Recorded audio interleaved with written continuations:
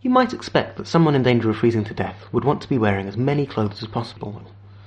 But somewhere between 1 in 5 people and a half of all those who die of hypothermia actually start to strip down before they die. This phenomenon is known as paradoxical undressing. Many are found completely naked, often curled up in the closest thing they could find to a cave. Nobody really knows why, since people hardly ever freeze to death while scientists are watching, unless the scientists are freezing to death too. Our bodies are better at registering that a temperature is extreme than they are at saying whether it is hot or cold, which must be a factor here.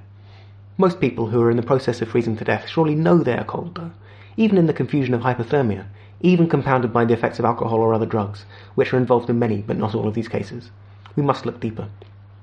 The most popular theory is that it has to do with muscles getting tired out.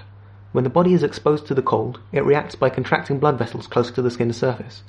This vasoconstriction reduces the heat loss from warm blood as it is pumped through cold flesh, which helps explain why our extremities go numb and lifeless in the cold. If the muscles constricting those blood vessels finally get worn out, it would make sense that the blood would come coursing back through the veins. With hot blood suddenly making it through to their chilled limbs, the freezing person might suddenly feel overwhelmingly hot. It has also been speculated that paradoxical undressing may be the result of a malfunctioning hypothalamus, which regulates our body's temperature responses, probably also leading to vasodilation. However, I have not been able to find any detailed description of the mechanisms that might be involved. Most cases of paradoxical undressing are also associated with terminal burrowing behaviour, or hide-and-die syndrome. Having stripped off, the dying person crawls into a nearby enclosed space, under a bed or a hedgerow, say, or inside a wardrobe, where they curl up and await the end. This is even more mysterious than the undressing itself. Perhaps the cold triggers some kind of vestigial hibernation instinct. Perhaps such enclosed spaces just seem comforting in some primordial way. Delirium may be involved.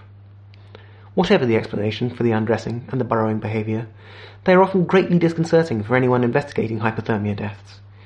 If you don't know that these things are very common in cases of terminal hypothermia, you are likely to assume that the nudity is the result of a sexual assault and the hiding of the body has been done by a murderer, ineffectually trying to cover their tracks. Often, the victim's clothes are found in a trail somewhere behind them.